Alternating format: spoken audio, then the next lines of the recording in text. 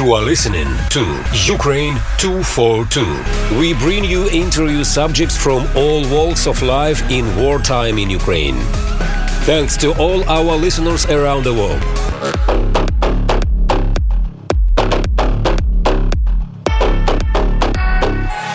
Welcome to Ukraine 242.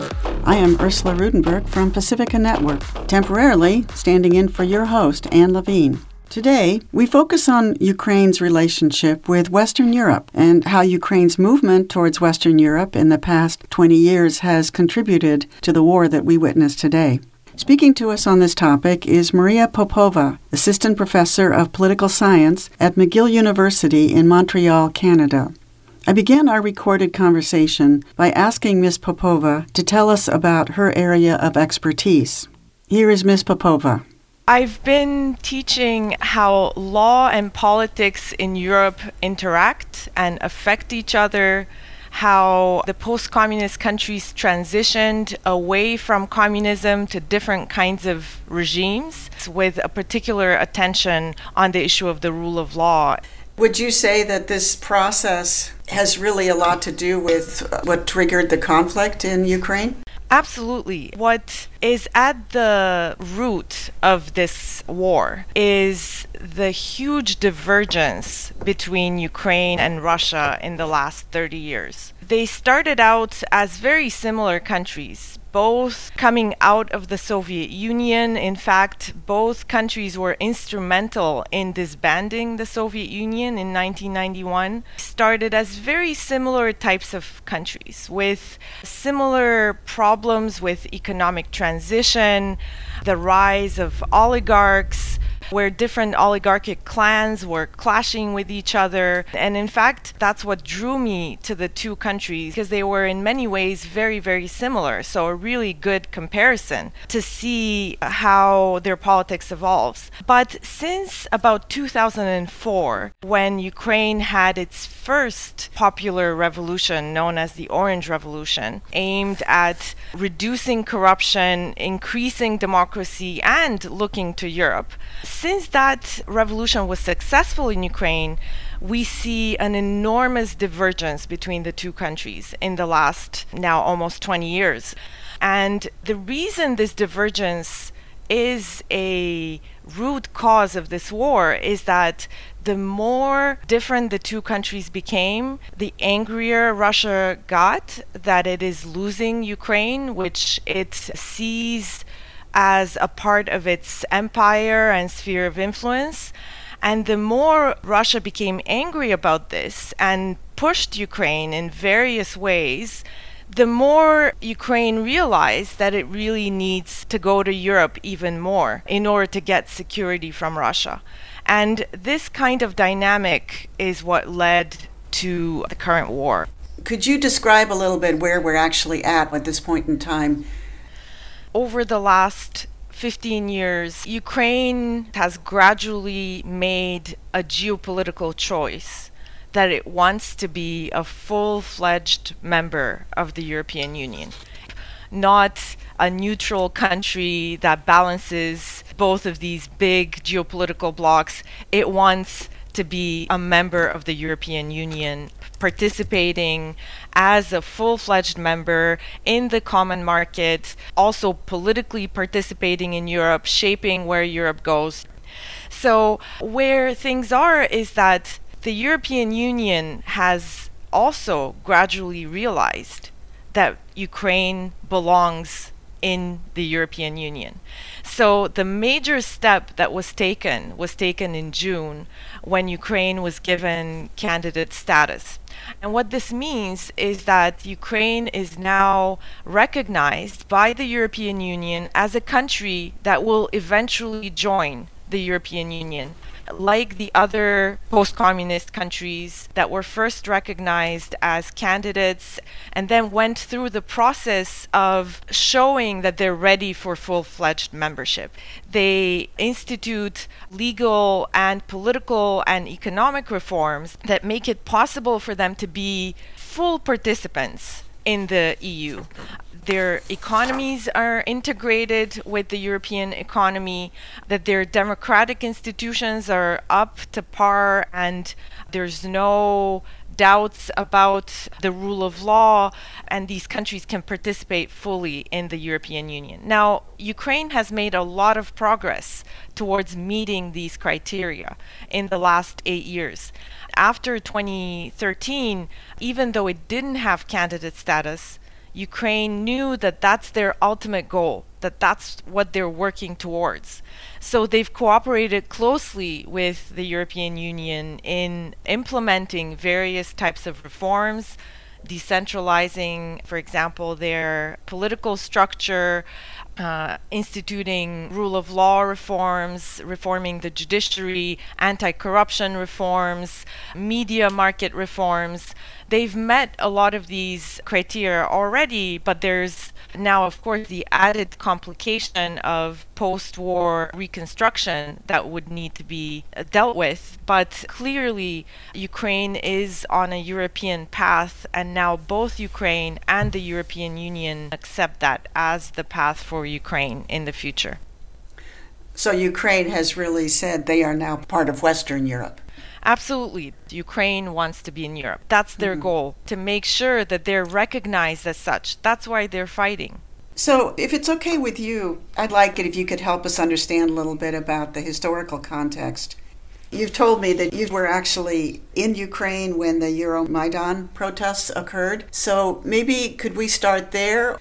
Yeah, so the protests known as Euromaidan and later on as the Revolution of Dignity started almost exactly 9 years ago in late November 2013. And they started as a reaction to the president of Ukraine at the time, Yanukovych, doing an about-face at the very last moment and refusing to sign an association agreement with the European Union that had been put in place and was about to be officially signed. That had been negotiated. They were about to sign this agreement, which was going to bring Ukraine not into the EU, but a step closer to the EU than it was before. And a step farther away from Russia then. Exactly. Right? And what happened was that in the run-up to this signing, Putin called Yanukovych to Moscow. And Yanukovych went to Moscow, got a stern talking to from Putin, and a promise of some loans and probably other kinds of behind-the-scenes pressure. He came back and said, well, we're not signing with the European Union after all.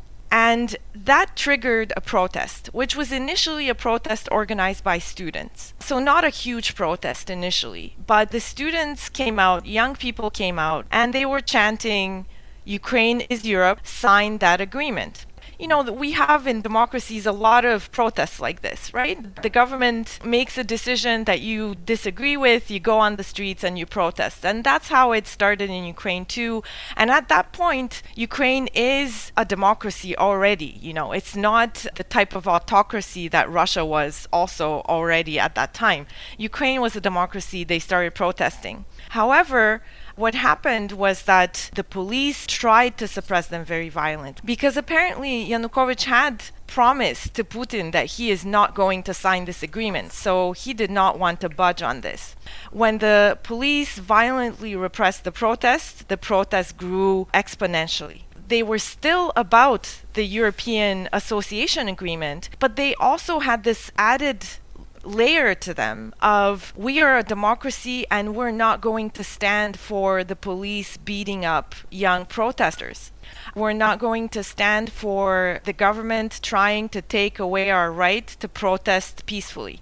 So this led to huge protests. They occupied the central square. They were protesting around the clock. A lot of people were arrested. A lot of people were beaten up. The protests started calling for the release of the people who were arrested. So eventually, it seemed that Yanukovych had only two choices, either to budge to these protests, because they were enormous, hundreds of thousands of people on the streets of Kiev around the clock asking for a change in policy, but also at some point after all of this violence against protesters, they started asking for Yanukovych to resign. Maria, were you there in the protests? Yes, I was there in December at a conference. It was really very inspiring because you saw a huge level of self-organization by the protesters, organizing soup kitchens, information tents where people could go and sort of learn about what the association agreement is, or learn about who has been arrested and where they are so that they can organize protests in front of detention centers, and also a very united sense of why they are protesting. Everybody was saying that the reason they're protesting is that they want Ukraine to be in Europe. And what they meant by this was not a geopolitical choice, not an economic choice. They wanted to live in a country with what they perceived as European values of democracy, a government that's accountable to its people, rule of law where you cannot be arbitrarily detained, freedom of speech, freedom of expression. These were all values that people talked about whoever you asked. Young people, old people. Old people usually would say, we're fighting because we don't want our kids to live in autocracy like we did. So it was very much an anti-corruption, pro-democracy, pro-rule of law, pro-European values protest. So people were very clear about what they wanted. It's kind of an extraordinary story. Did you get an understanding of what gave the demonstrators the sense that this was something they could fully commit to as much as they did? Why at this time? I think the association agreement was a focal point. It's very easy to understand when the choice is in such stark terms. Do you go with Russia or do you go with the European Union? And it's a stark choice because Russia at that point in 2013 is already a highly authoritarian state. The Russian government had suppressed protests violently in 2012. We know that the regime had killed journalists, had waged war in Chechnya and killed thousands of people, and it was impossible to discuss this in Russian media. The media was entirely controlled. Ukrainians all speak Russian. They could watch Russian television. They knew the reality of what life is like in Russia. They also knew what life is like in Europe because a lot of them worked in Europe, and they also knew that other post-communist countries had joined the European Union. So they were familiar with democracy versus autocracy. And they saw their country in between these two poles and at a crossroads. Are we going to take the path to Russia with a pro-Russian president who has just canceled an association agreement with Europe and is going to take us all the way to Russia? He's trying to suppress protest, just like they did in Russia. Are we going to accept that? Or are we going to break the back of this regime now before it's too late and go to Europe like we were headed? I mean, it was a very stark choice and very easy to understand for people because they really knew both sides very well. There's a fork in the road. That was in 2014, right? Right. I mean, in some ways, the Orange Revolution in 2004 was a similar fork in the road between pro-Russia and pro-Europe. But in 2004, the divergence between Russia and Ukraine hadn't been so stark.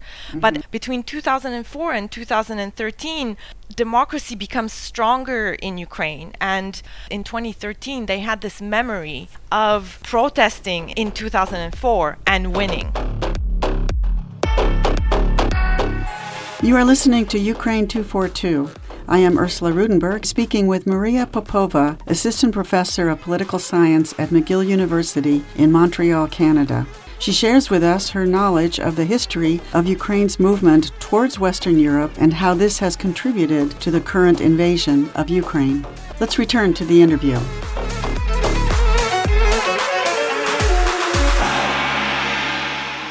I had heard in the past about corruption and the oligarch control in Ukraine. Was that part of what protests were trying to address? Absolutely. It was a big part of it because the Ukrainian oligarchs were, like in Russia, trying to control politics, obviously enrich themselves unfairly. But the difference between the Ukrainian and the Russian oligarchic system is that in Russia, the oligarchs serve at the pleasure of the president. If he wants to destroy each of them individually, he can. In Ukraine, the oligarchs were more competing for control of the government.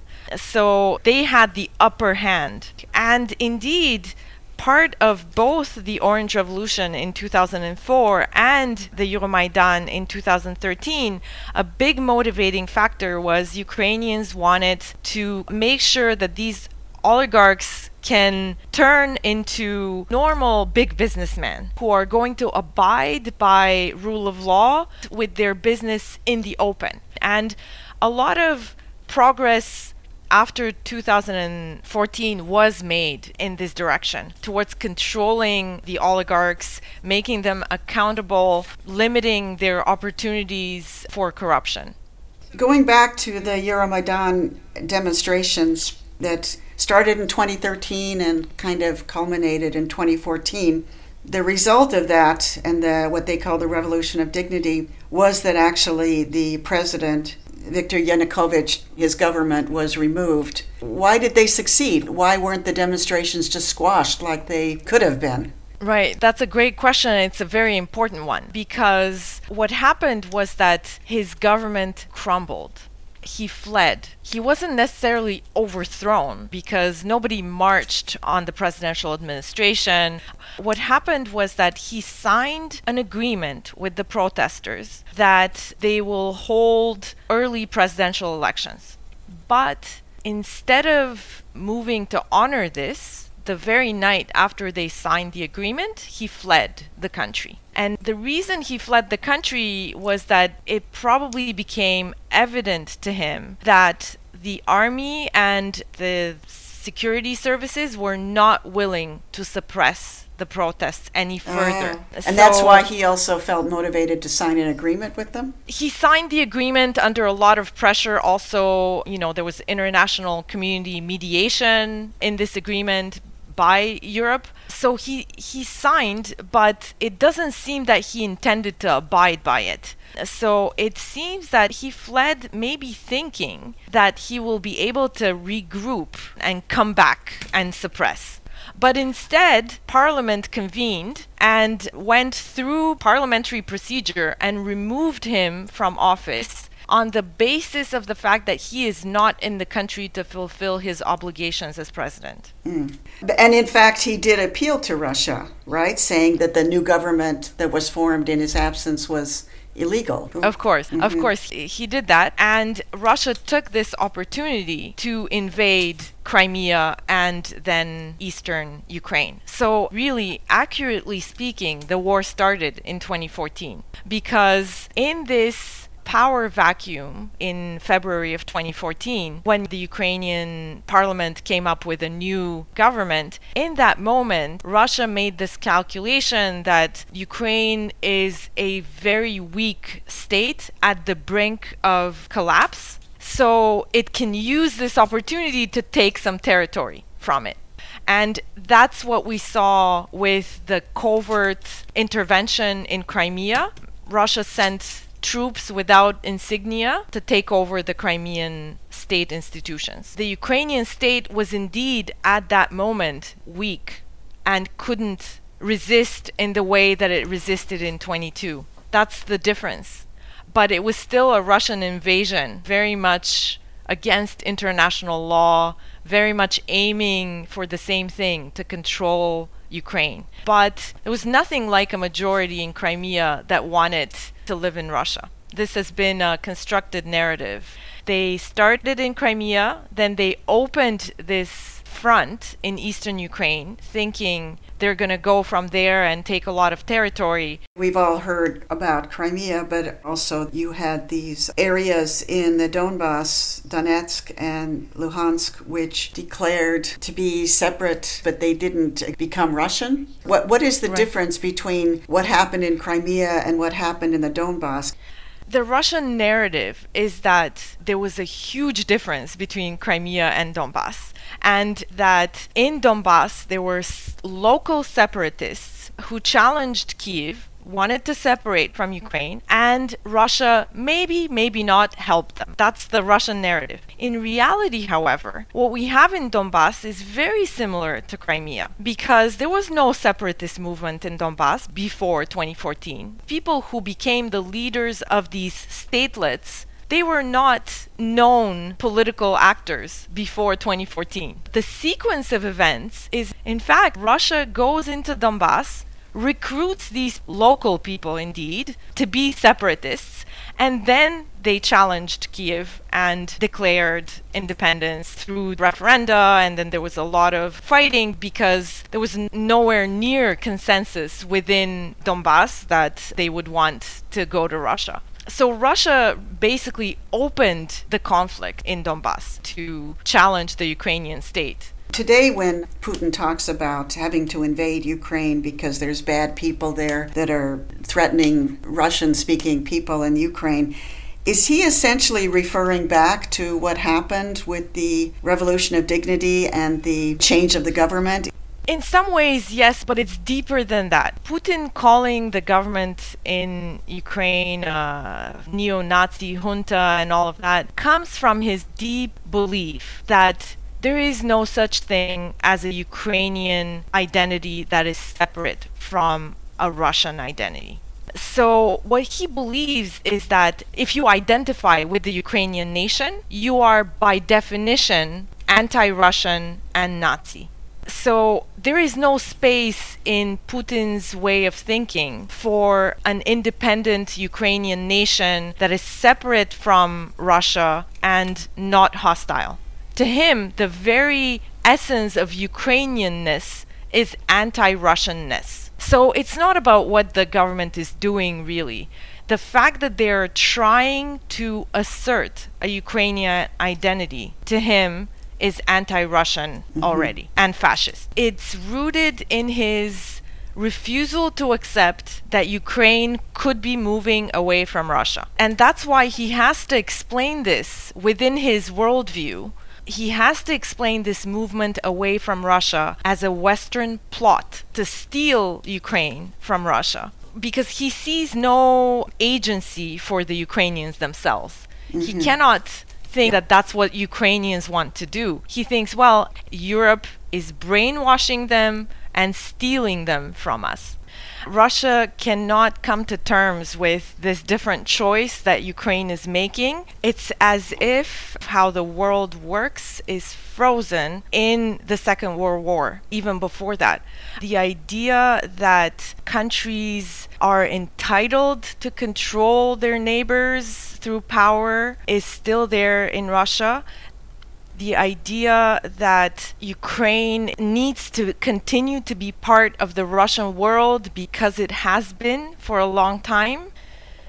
And also, what Russia really cannot accept right now is that European allies are helping Ukraine because of shared values of democracy and self-determination, rather than because they want to control Ukraine themselves. For example, you see Russian propaganda constantly claiming that Poland is about to invade Ukraine and take the western part of Ukraine. Now, to a European observer, this is an absurd scenario. But that's a proposition that you regularly hear on Russian TV. So Russia is kind of still living in the age of empires and actually assuming that other countries are too, but are being duplicitous about it. Obviously, the United States is involved, but this is at heart a European conflict. Well, it is, of course, a conflict that is above everything else, rooted in the Russian and Ukrainian history and the changed understanding of Ukrainians about who they are. And how this conflict is resolved will be crucial to European security, because if Russia wins even a partial victory in Ukraine, aggression and nuclear blackmail achieve results, it can continue on its journey to try to recreate the Russian Empire. He will then regroup, try to get all of Ukraine eventually. Moldova is under threat. Georgia, of course, has been invaded too. So this is very much a European problem in the sense that Europe will have to deal with it. The US is, of course, involved, but the US doesn't need to control Ukraine. In fact, what we saw in the first days after the war started was that Ukraine had to advocate for itself, had to beg for weapons and for military aid. The military aid did not come readily. It came after Ukraine managed to make a case for itself that it does want to remain an independent country and it wants help. So I think the people who make the proxy war argument, they have it backwards. It's not that the US somehow, goaded Ukraine into challenging Russia. It's Ukraine that managed to convince the US against all odds, I might add, because there was a lot of resistance to it initially. Ukraine managed to convince the US that it is worth helping because it is determined to withstand this aggression by Russia, and it is determined to remain an independent country and continue moving towards Europe. To end this conversation, can you give lessons learned from this conflict in terms of relations in the future between Europe and Russia? I think there are two lessons to be learned. The first one is Russia doesn't tolerate buffer zones. So I think one lesson we've learned from this war is that Ukraine cannot remain neutral. After this war is over, a message has to be sent clearly that Ukraine is now part of the West.